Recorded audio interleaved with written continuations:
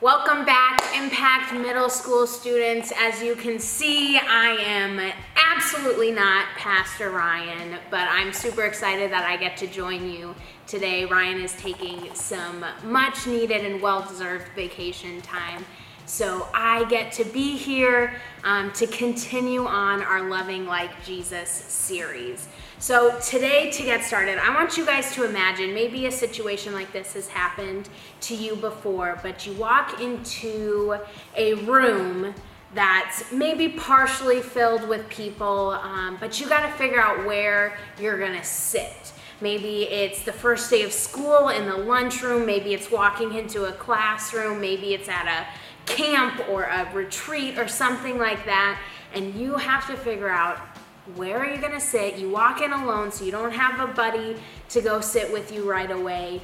And can you imagine that feeling? I know for me, even as an adult, sometimes I still get a little bit of anxiety walking into a room where I'm not sure if I'm gonna know anybody yet. I remember a time when I was in middle school. It was actually 8th grade at John Adams, and it was 7th hour, so the last class of the day, and I'm headed to art class. And I walk into this room and I'm not really sure where to sit. I mean, I know some people in the class, but I don't have a good friend. And I see somebody sitting there, and I've never seen her before. So I go up and I ask, hey, can I sit by you? And so I sit by her, and I later find out, like months and months later, after we got to become really good friends, I find out that she had just moved to the school. This was her first year at John Adams. And again, this was last hour that I had sat with her and talked with her. And she later told me that nobody had talked to her all day. And I can't even imagine what that would be like, to go all day in a new school, and it wasn't until last hour that somebody asked, hey, can I sit by you? And so that's what we're gonna talk about today, the power that loving like Jesus has of just asking to sit with people and sitting by people that maybe don't have anybody else to sit with. So the main passage that we're gonna look at today is Luke 7. We're going to start in verse 37, and it says, and a woman in the town who was a sinner found out that Jesus was reclining at the table in the Pharisee's house. She brought an alabaster jar of perfume.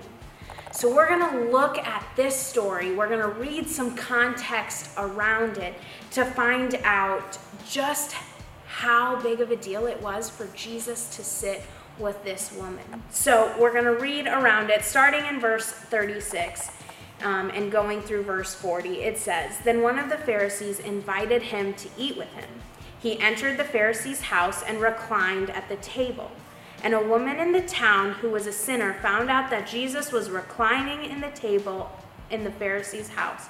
She brought an alabaster jar of perfume and stood behind him at his feet, weeping, and began to wash his feet with her tears. She wiped his feet with her hair, kissing them and anointing them with the perfume.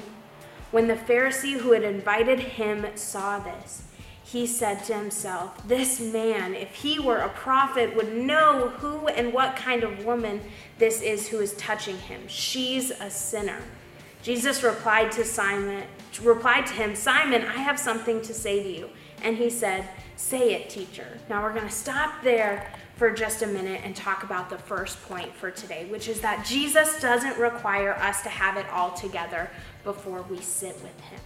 So we can come wherever we are at in our journey with Jesus, whether we've even begun that journey or not.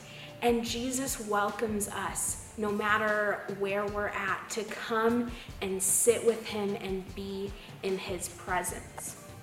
And so the people around you as you head back into school in this coming week, there are people who may not know Jesus, but that doesn't have to stop us from going and showing up and just being present, because the way that we interact with people, whether we're directly talking about Jesus or not, can show that there is something different inside of us.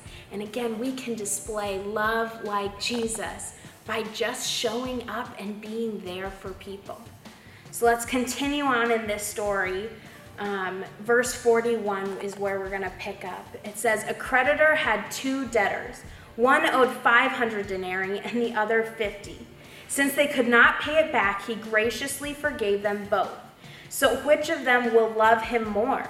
Simon answered, I suppose the one who he forgave more. You have judged correctly, he told him. Turning to the woman, he said to Simon, do you see this woman? I entered your house. You gave me no water for my feet, but she with her tears has washed my feet and wiped them with her hair. You gave me no kiss, but she hasn't stopped kissing my feet since I came in. You didn't anoint my head with olive oil, but she has anointed my feet with perfume. Therefore, I tell you, her many sins have been forgiven. That's why she loved much, but the one who is forgiven little loves little. Then he said to her, your sins are forgiven.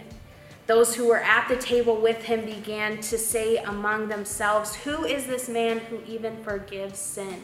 And he said to the woman, your faith has saved you. Go in peace.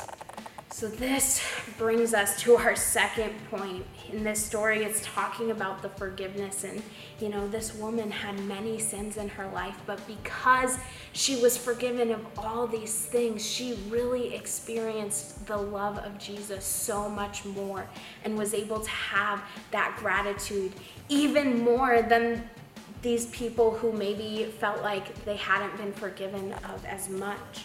And so point number 2 is that Jesus' love and forgiveness outweighs the many sins we have in our lives. He sits by us anyway, and we can experience his forgiveness. So sitting with a friend who, again, maybe doesn't know Jesus can be the first step in them experiencing love and forgiveness and acceptance. And so as we enter into this new school year, you guys are just about to head back. Some of you guys are virtual, some of you guys are hybrid, some of you guys get to be in person. And I want to challenge you guys. What does it look like to sit by somebody and love them like Jesus in this way? Now, again, because things are so different, we might have to be creative in how we do this right now, right? We might not be able to sit directly by them or at lunch, but we can think of creative ways in how we can show up for people to sit by them and love them like Jesus loves us. So our bottom line for today is that we love like Jesus because he first loved us by sitting right by us before we believed. Again, Jesus comes and joins us and sits with us no matter where we are in our journey. And so we can sit by others, love them like Jesus did by sitting by them no matter where they are at. So a couple of questions just to launch you guys out into this week. What happens whenever you have to find a seat and do not know where to go? What does that feel like for you? Does it give you anxiety? Does it make you really excited as an opportunity to meet people? How does it make you feel? Second question, what would happen if you had the boldness to sit by someone who you don't know? Again, like me in that 8th grade year, I had no idea what sort of impact that my one bold decision was gonna make on that person's life. So what would that look like for you? And then the final question, how do you think that would make someone feel if you befriended someone sitting by themselves, or if someone was new to school or church or the town, whatever that looks like, what kind of impact could that have? So middle schoolers, as you guys head into this school year, I want you guys to know that we are here for you. We are supporting you in whatever ways that we can. We're praying for you guys, and we're super excited to get to launch Impact here in just a few short weeks. So keep an eye out for all the details as we head into the fall school year. I hope that you guys have a great first couple of days of school. We'll see you guys later.